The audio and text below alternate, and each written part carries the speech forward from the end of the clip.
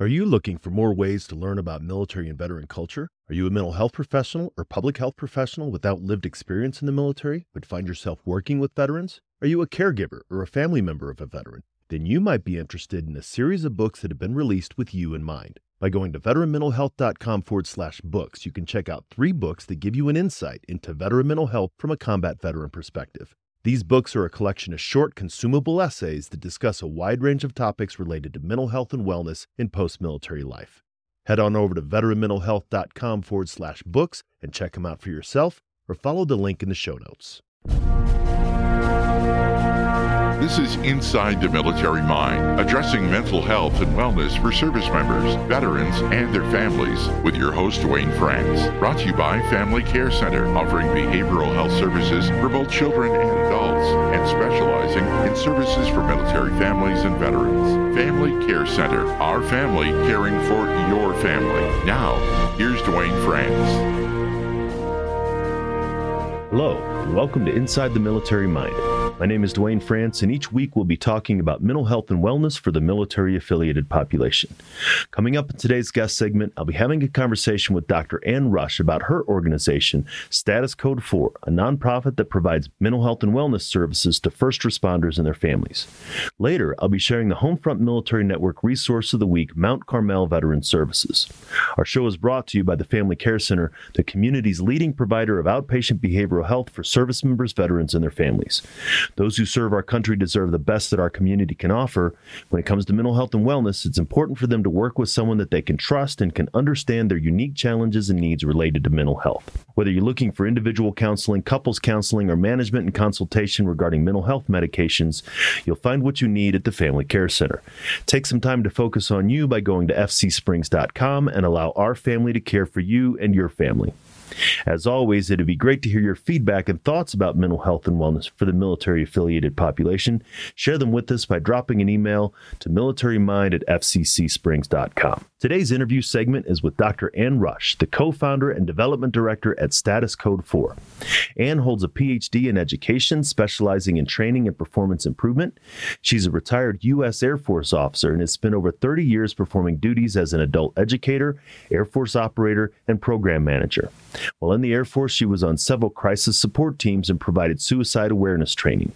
She manages Status Code 4's family support program and is the volunteer coordinator. Let's get into my conversation with Ann and come back afterwards to talk about the Homefront Military Network Resource of the Week. So your organization, Status Code 4, is dedicated to supporting the first responders with mental health and wellness. I'd like to hear about your background, how you got into working with first responders and their mental health. Dwayne, first, let me just thank you for this opportunity to share our experiences and also our organization, Status Code 4. So a little bit about me. I am retired Air Force. I went in at 17. After 21 years, I was able to retire and then spend another 9 more years working in some facet of the Department of Defense. And shortly before I walked away from the Department of Defense, I became a widow. And my husband at that time was a veteran.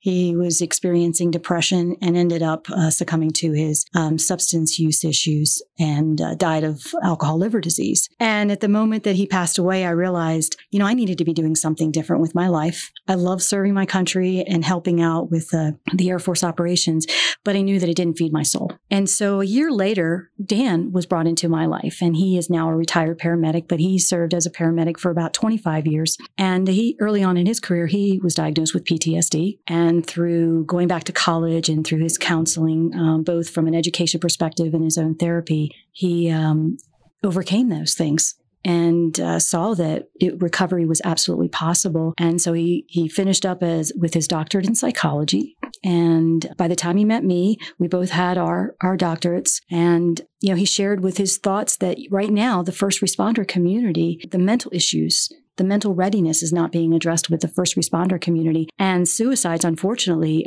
are a big concern because more individuals die by their own hands as first responders than they do in any other line of duty, much like the military side. And so he shared that he wanted to open up a practice that focused on first responder mental health. And I said, that's great. We also need to include the family members. And so, as we were having our relationship and growing in that, I started learning more about what it's like to be a family member to a first responder. And so we got engaged and then started Status Code 4 in 2017. We got married and then he retired and now we're doing this full time. I think it's interesting. You're coming from the military background in which we don't have as stellar of a track record of addressing mental health and wellness as we would like, but more than the first responder community. Yes, right? To hear from him to say that there's nothing here, that we've been trying a lot of different things. Maybe they haven't worked, but so what was it like for you understanding that from the DoD perspective, we're trying to address a number of different things, maybe not well, but now there's this community that's very similar, but aren't receiving any support? Oh, it was eye-opening.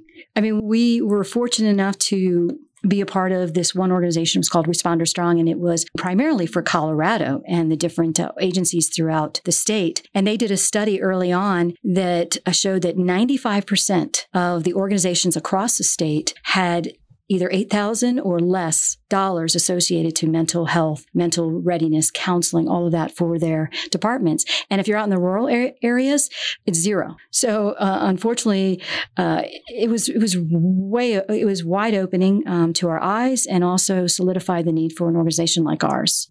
And again, this idea that even the DoD is spending these millions of dollars, like they spend a lot of money, and even maybe most recently thinking about increasing embedded behavioral health and really a lot of these programs, some that have been more and less efficient, but they were such a large organization that you could sort of do that enterprise wide. But first responder agencies are so small and segmented and individual, like the budgets. I mean, it's fractured like a diamond, so many different facets that it's really hard to have a national conversation around mental health and wellness for first responders. It has been. It's getting a lot better, though.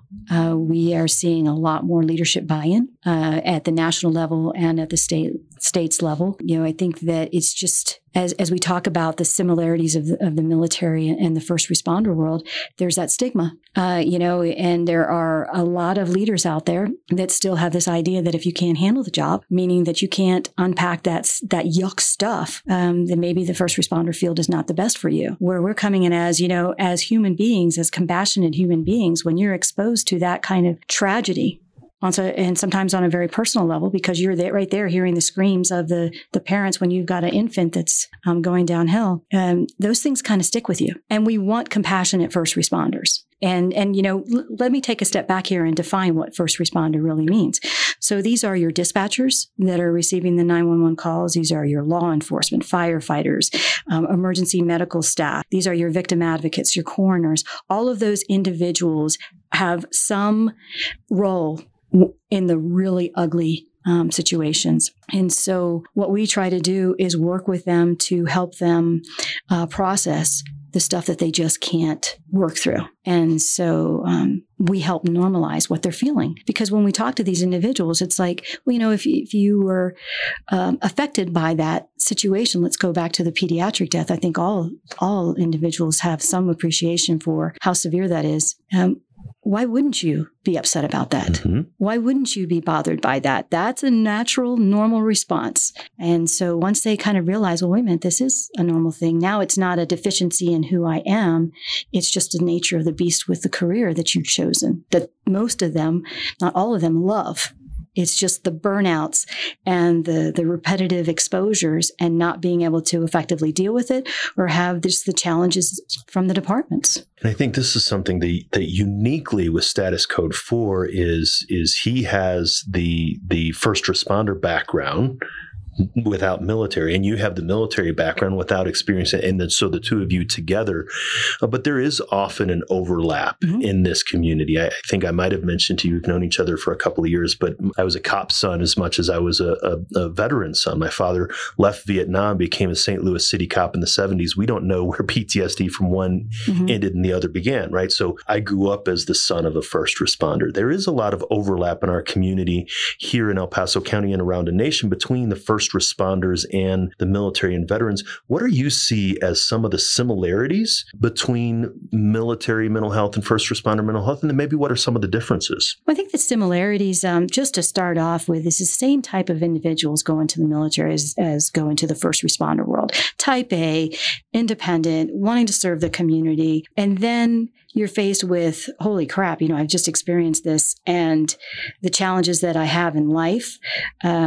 Oftentimes, I see a lot of individuals that came into the military that were coming into the military to get away from something. Mm-hmm. So they've got baggage with them when they first go into the military, and they think that it's going to be better because it's something new. But oftentimes, it exacerbates the situation until they're able to work through that. I was very fortunate and blessed that I had amazing leadership that saw when I was experiencing depression early on in my career, that my boss said, why don't you go talk to somebody about this?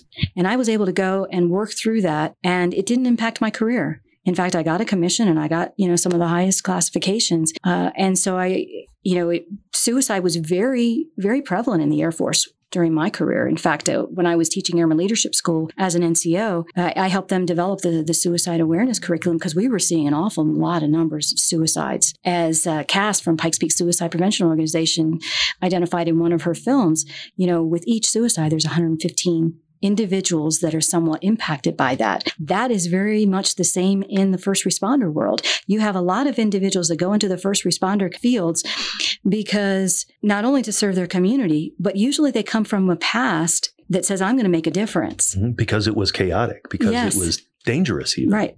And so when they go into the first responder world, if they haven't processed that stuff that they carried into the field, well, now it just gets exacerbated by what they're exposed to. And so oftentimes when we see guys coming forward to us, we're having to work on all that underlying stuff that is the root cause for why they think the way they do, why they pack the ugly stuff away the way they do. And we help them offload that and then also give them skills that work for them, because everybody's unique and different, just like in the military. And so it is truly the resiliency skills that a lot of these folks are longing for. And we have federal agencies, on the military installations that perform first responder duties that are associated with both the military and the civilian side, where they're just longing for, hey, you know what? How do I effectively deal with this long term? Because therapy should only be something that helps them get through that stuff, but also prepare them for the life's challenges going forward there. And so those are the similarities there. I think the differences, though, with the first responder world is that they fight the wars at home. It isn't that they go and get deployed and deal with the ugly stuff and then come back home. It is they're doing it every day.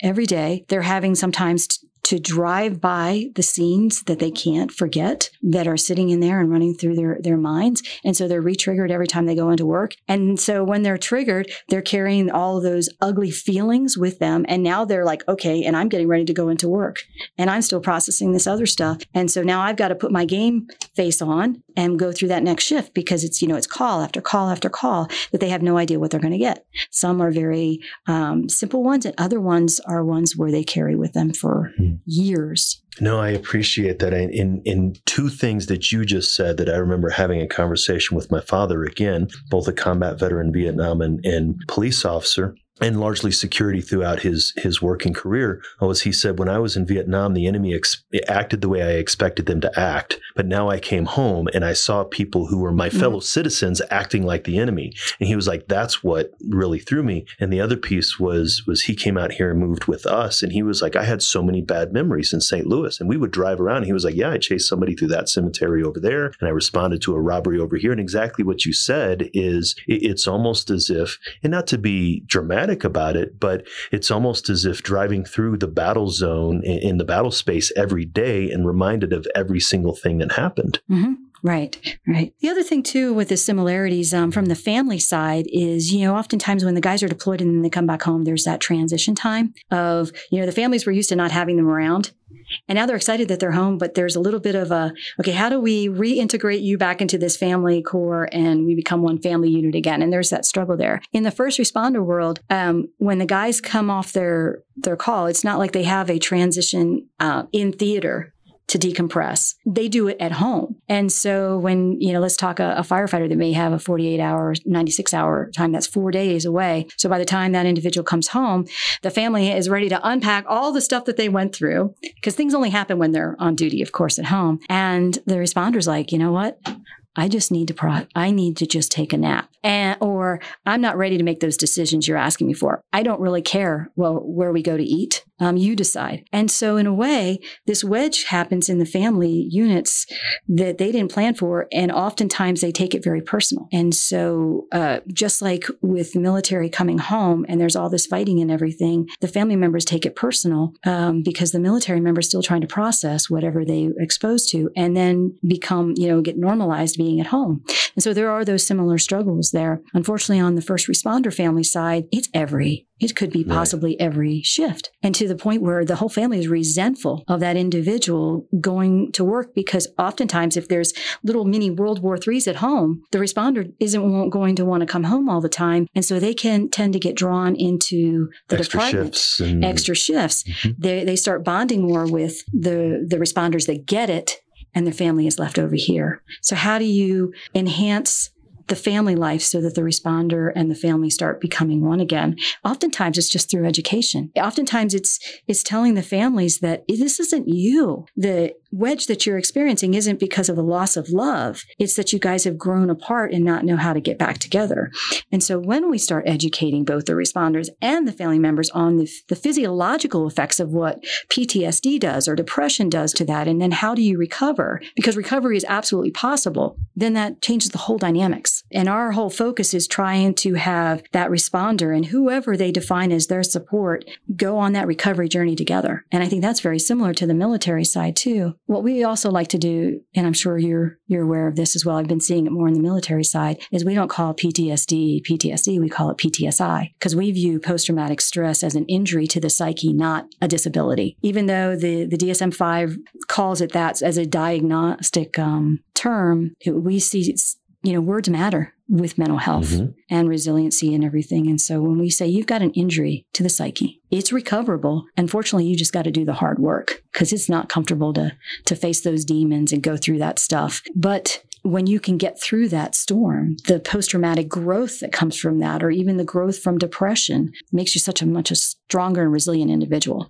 And that's where I think in to those similarities is that they're inherently dangerous and they do, have the same people, as you said, come into it, but the same techniques can work, right? So EMDR for combat trauma versus first responder traumatic exposure, and the same tools can be the same. I'm curious to hear, though, about that overlap in which you have, as you said, people may enter the first responder community running from something, right? So like my father, other veterans, I think, 3 or 4 of my troops are either firefighters or law enforcement. And so service members who have their own unresolved trauma that gravitate towards the first responder community because of its familiarity and then add to that complexity. Right, exactly.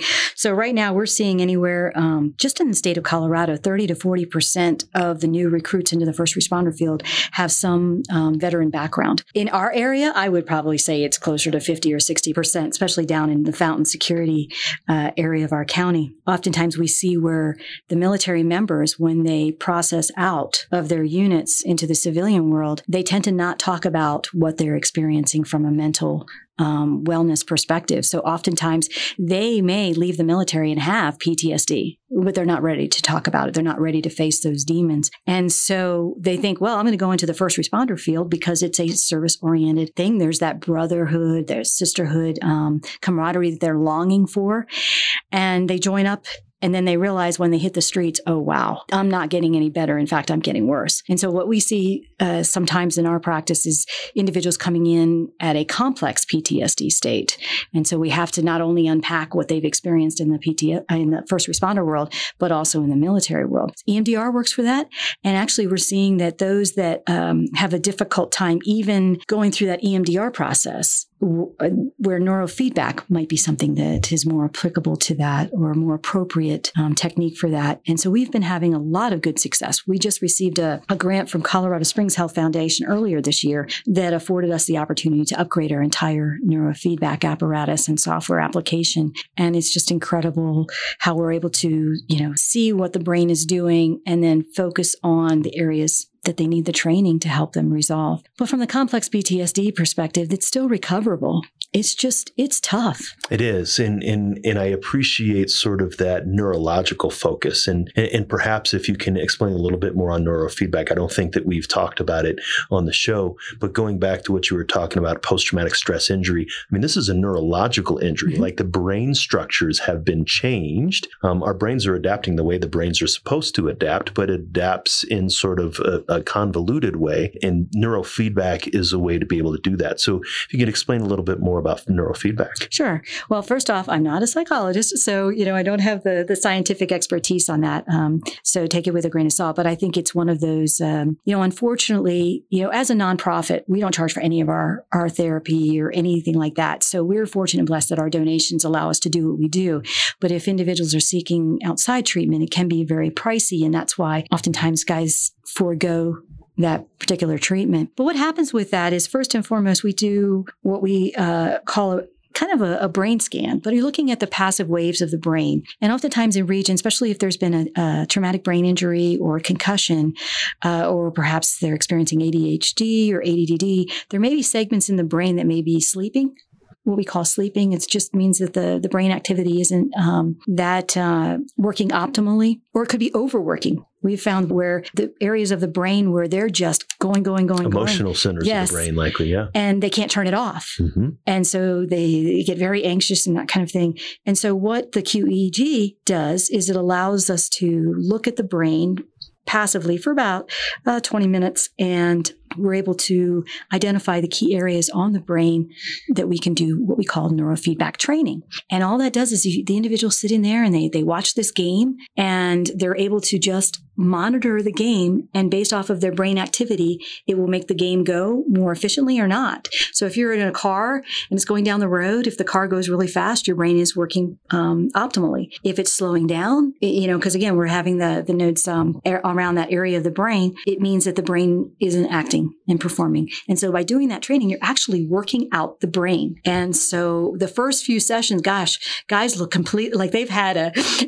they've run a marathon. They're so wore out because it is very taxing. But over time, as their brain becomes more efficient and working more optimally, it is not so taxing on them. And then they're able to perform better. They're able to actually read a couple of pages and retain the information, where before it's like they were reading the same paragraph over and over again. They couldn't focus on that. And here they're trying to do their job well, and then they're faced with these kind of challenges. So if anything, what I really love about neurofeedback is they can actually see for themselves. It isn't just a feeling. It is empirical evidence in front of them that can show that their brain is improving. And then that just gives them the dopamine release, whatever you want to call it, to continue the efforts. And so that's a beautiful thing. Yeah. When people can feel better and actually see that they're better. I appreciate that. And I know that there's a number of different types of neurofeedback, but it's one of these things where we have the technology, both the clinical technology and techniques like EMDR, or prolonged exposure, if we're dealing with traumatic response. But also there's a number of different types of technology that we know works. In the military and veteran community, we're recognizing that we need to look beyond just the individual themselves to their support systems. And you referred from the first responder side about the family members. But this is also critical when it comes to first responder families. Often the spouses and children of the first responders are experiencing stressors along with the responder themselves. And so I'm curious about that aspect of the family dynamic, not just, as you said, when you said we're team first responders, we have to deal and support the families as well. Mm-hmm. Right. So let me just say that with any mental illness, usually an individual does not, though they may feel like they're the only one suffering. Normally, if there are individuals around them that are close to them, they're also going through that pain as well. It's just manifested differently. And so when an individual is struggling, let's say they've had a horrific call and then they come home, one of the natural responses, especially for men, is anger, because culturally we're not allowed to cry. Right, as men, might not. And for women that are in the military, we weren't allowed to cry either. Mm-hmm. Same thing with females in the first responder world. If I show any form of femininity, then I am subpar to being a good responder or a good military member. So we suppress those kind of things, and then it comes out as anger. And oftentimes, unfortunately, those that we care about the most feel that wrath the worse, because now we can let down our guard and we can just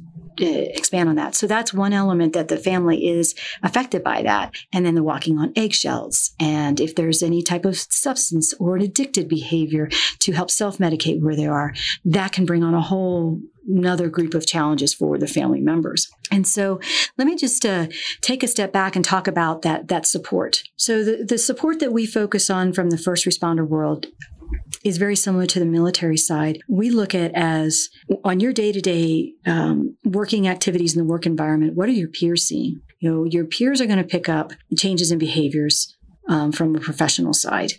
And, if somebody's talking all the time and really happy and everything, and all of a sudden their demeanor changes, are you going to just allow that? Or are you going to reach out to them and check in with them and make sure that they're doing okay? So with support, we want to focus on that 360 type thing. We take a systems approach where we look at the leadership, how they're taking care of their guys, the decisions that they make, dealing with folks that have had a bad call. Are they pulling them off the front line when they know that they just went on a horrific call, if they have the opportunity to do those kind of things? Then, again, from the peer, we have peer support, certified peer support programs, so that there are individuals that get it, they can go and talk to, that have that same degree of confidentiality as a counselor has or a chaplain has. And then we have the support from the family members and those they designate as their loved ones, whether that's the roommates, parents, siblings, family, spouses or whatever. And so all of those, we focus on trying to educate all of them on the signs and symptoms, on the right questions to ask, getting them past the uncomfortable question of, are you thinking about killing yourself? And how important that question is. And I want to come back to that question. So ask me about that in a minute here.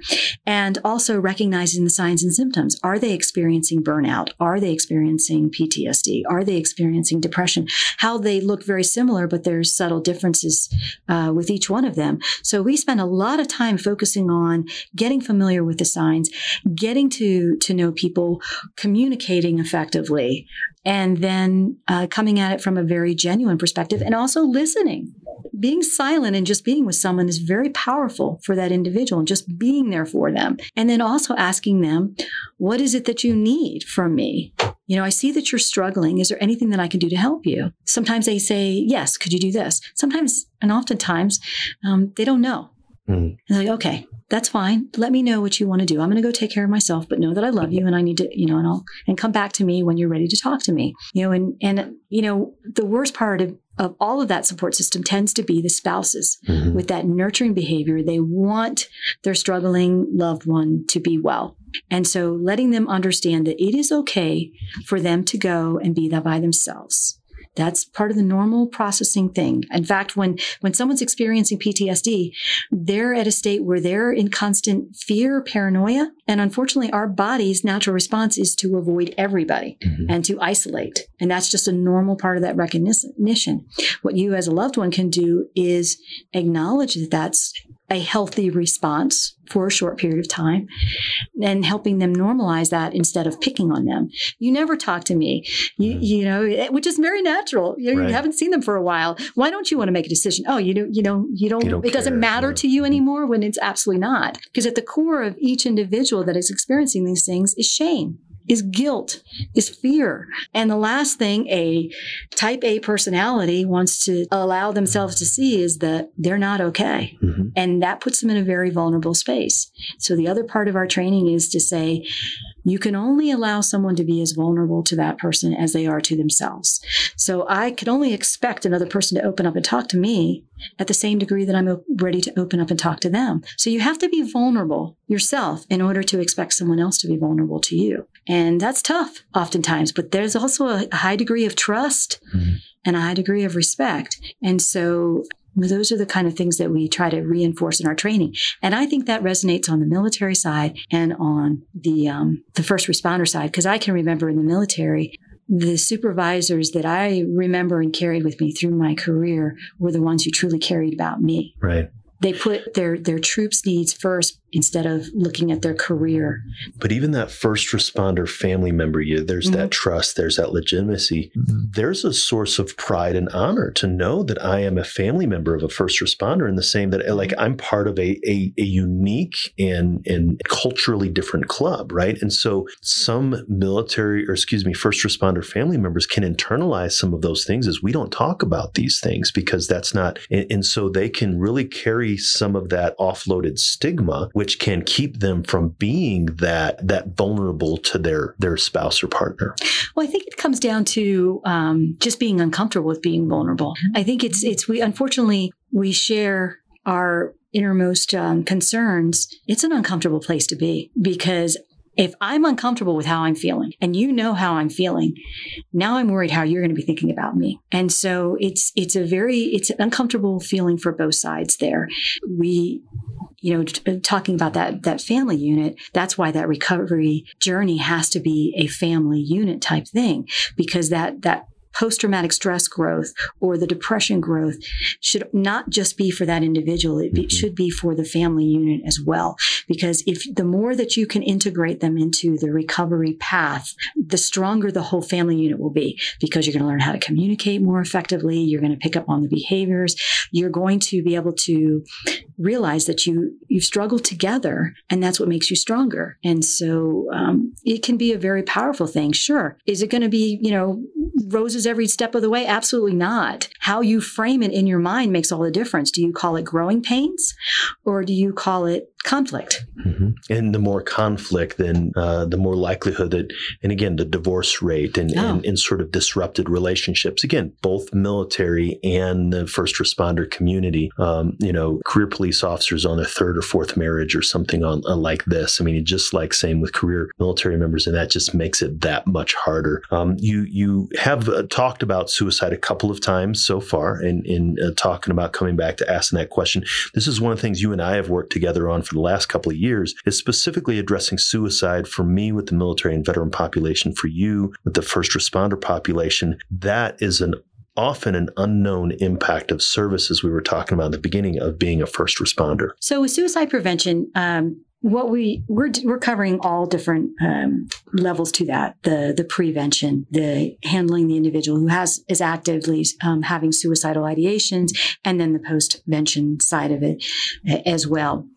That's why I love being a part of the El Paso, the collaboration for suicide prevention in El Paso County, because I'm able to focus on the post-vention side there, which is something that is definitely not talked about enough in the community. So, but on the prevention side, we've talked a lot about that, the education, knowing the signs and symptoms, learning about how to deal with that individual who is experiencing suicide, and hopefully catching individuals that are struggling, whether it be from a mental illness or a substance use issue earlier, before it gets to the point where they've lost everything and suicide is the best option for that individual at that time. So now our organization does not deal with the rehab side or the substance use side, because there's already a lot of organizations out there, but we kind of partner up with them and focus on the therapy, the root cause of what's causing the addictive behaviors, while they're dealing with changing those addictive behaviors. With the suicidal ideations, I mean, that's one of those things where helping them, talking them off of that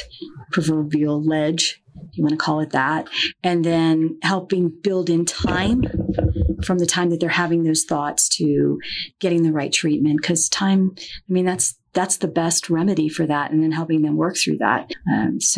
And then the post-vention is, how do you deal with the 115 individuals that are affected by each suicide, and getting them to a good place? Because oftentimes those individuals carry this huge amount of guilt. Mm-hmm. And one of the worst things that I hate teaching are the red flags with someone who has suicidal ideations, because I can see it in their face.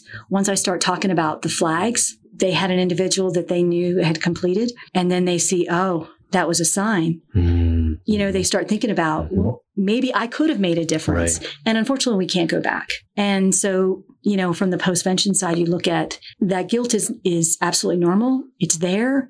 But an individual that wants to take their life, unfortunately, it's their choice. And so we can try to do as much as possible with that individual, but ultimately it comes down to where they are and what they want to do. And that's a tough place to be. Yeah. because you know that they're not thinking rationally at that point.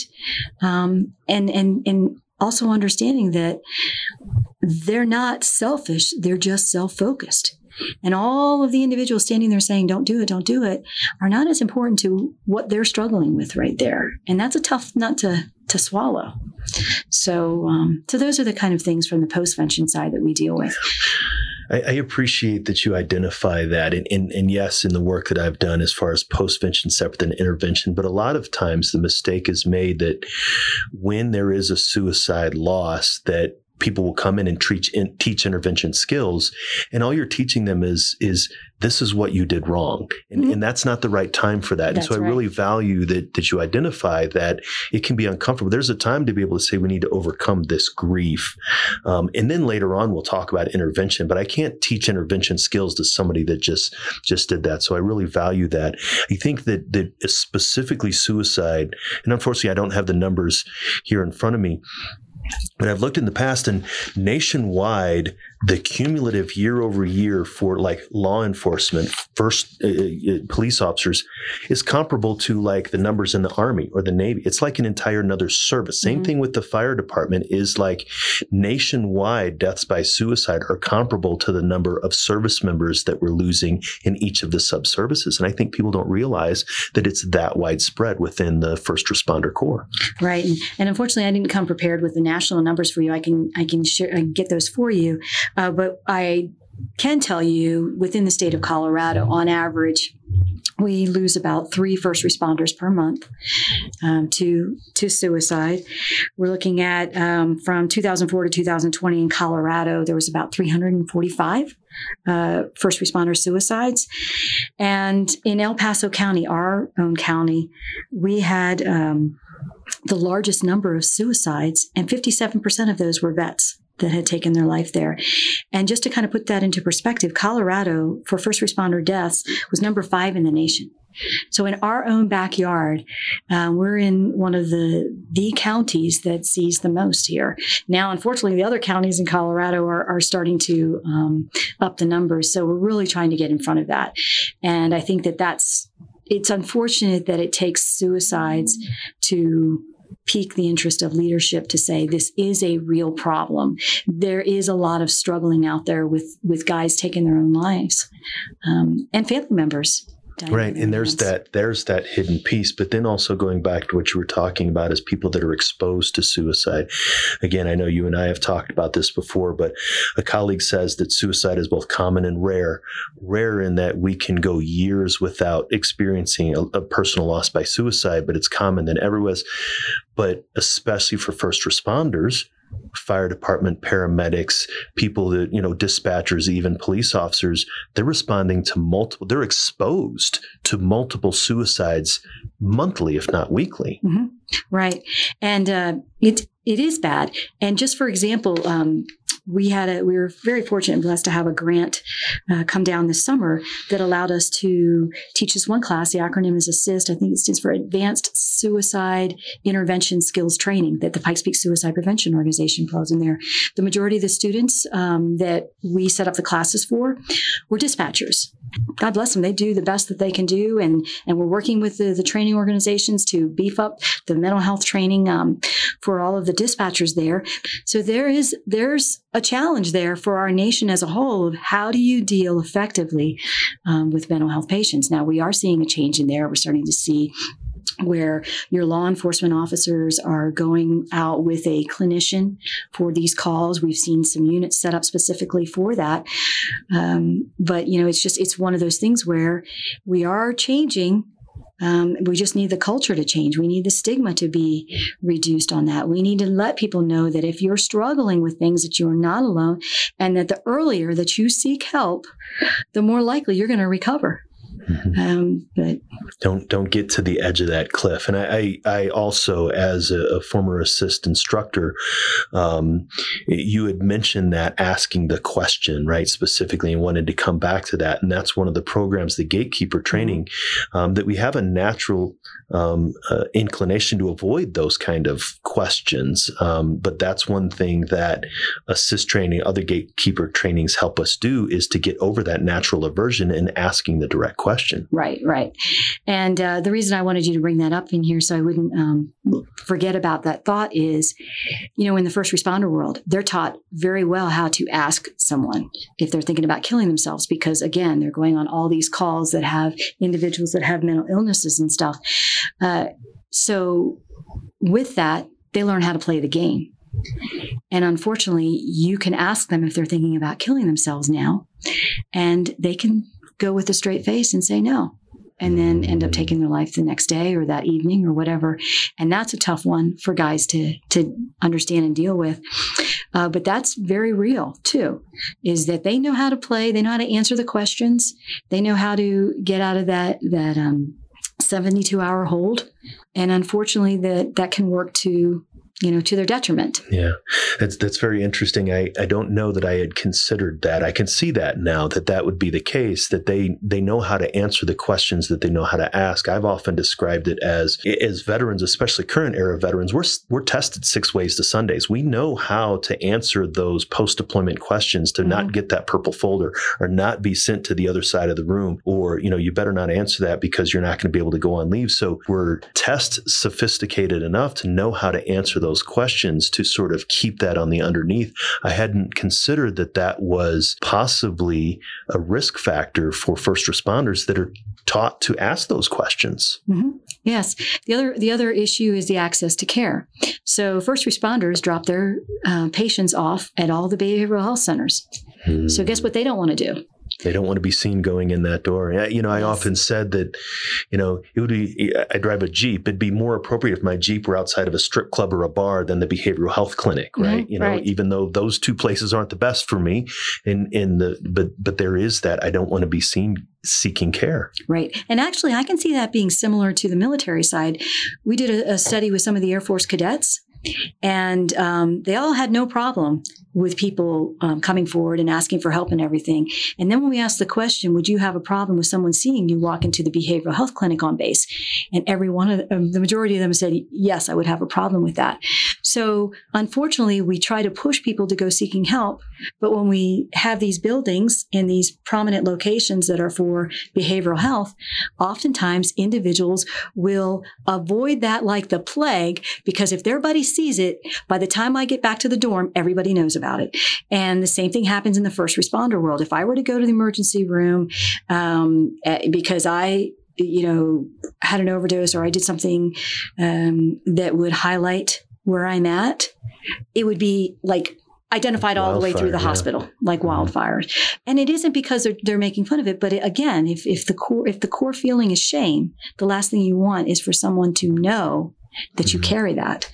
And so maybe we need to start looking at how do we get access to care that doesn't say, hey, you're coming to a behavioral health facility, come see me. Or maybe it's like with one of the solutions that the Academy had come up with is make it a part of their normal in-processing or out-processing, where it is just part of the system that they have to go and see that whether they want to or not. Same thing in the first responder world. When there's a critical incident there, everybody goes and talks to the doc, not only the people who need it. Because if everybody's in the pool and they're wet, then nobody is standing out. Exactly. Yeah. The other thing too is we're starting to do annual assessments. So we've been called into departments because we don't do fit for duty assessments. There's no fear of them losing their badge or their gun or whatever, which is a huge reason why people don't come forward to the professional counselors or the administrative counselors.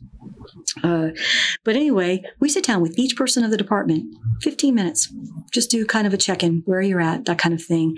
And that way, it gives them the opportunity to ask for a follow-on appointment. And nobody knows what's being discussed there. So those are some of the techniques that we can apply in both environments that can try to root out some of these things. Because these guys, if they're afraid of their career is going to go nowhere if they go ask for help, that's what's keeping people behind it. I've even had folks where they say, well, their ability to fly is going to go if they come forward. I said, absolutely not. In fact, if you self-identify, then you're taking care of your business. But when you now all of a sudden are confronted with that, with your commander having to make the decision, it's too late in your career. So we try to get out in front of that. And that's why training at the leadership is so important. Buy-in of the leadership, having leadership talk about their struggles. I can't tell you how powerful it is having someone that is respected and a recognized leader in your organization say, I struggle with alcohol. I put my career and my personal needs in front of my family's needs, and that's where I'm at. And I'm telling you guys, don't go down that path. It takes a lot of guts to do that, but you are going to not only gain the respect of the guys that are underneath of you, but you're telling them, take care of yourself. Understand that it's okay to come forward and ask for help. Yeah, absolutely. And I've always valued the work that you do. So if somebody's a first responder or a family member, what can they expect if they reach out to Status Code 4? What are some of the things that you're doing to address you've talked about some of the things, but if people want to reach out, find out more, how can they do that? Sure. So first and foremost, we try to do all of the 360 approach like I was talking about there. So we provide counseling, education, and informative resources. So what that looks like is we don't charge for our training. In fact, we're sitting at almost $450,000 worth of free counseling since we opened our doors in 2017. And that can go to the first responder or to the family member. We also do relationship skill building there. And then we'll even do some financial counseling if financial struggles are the reason there. And in fact, I just learned as I was putting together a training thing there that one of the top reasons for suicide is finances. Yes. Mm-hmm. So, you talk about everything that's happened with COVID and going down to a single family and all of those kind of things. Our financial training has been like one of the number one requests. We also do mental wellness and resiliency training. We do certified peer support training. We develop a lot of informative resources, self-assessment questionnaires for things like burnout, compassion fatigue, vicarious trauma, suicide awareness, PTSD. And then we have a documentary series. It's on our website. It's been sent out to about 750,000 individuals across the world. Is used in departments across the world on PTSD, suicide awareness, alcohol or substance use disorder. We even have a kids film on first responders there. And these are first-person testimonies. Even the kids are first person where they're talking about what they love about their parents being a first responder and the things that stay with them and their concerns and that kind of thing. And then we've got an adult loved one book now that we just put out that shares what it's like as a first responder, what it's like to be a family unit, and then how to create that bad call plan before they have that. So that way they can kind of work out that things, all with emphasis on establishing good communication and listening skills. And then we just kind of go with the need there. Sometimes we respond to critical incidences. So let's say an area has a horrific call. And so we bring all the individuals in for that time and help them process the best way that they can. Because oftentimes individuals, when they're traumatized, they don't remember everything. So they may have thought that they messed up, when in fact, oftentimes these discussions say, no, you did the best you could. And it was out of your hands. And we've seen where that thought can keep them experiencing what they're experiencing until they're able to process it and get through it. Absolutely. So if people wanted to find out more, get in contact with you or Status Code 4, how can they do that? Sure. They can reach out to our website. It's sc4i.org. So that's S as in Sam, C as in Charlie, the number 4, letter I as in India.org.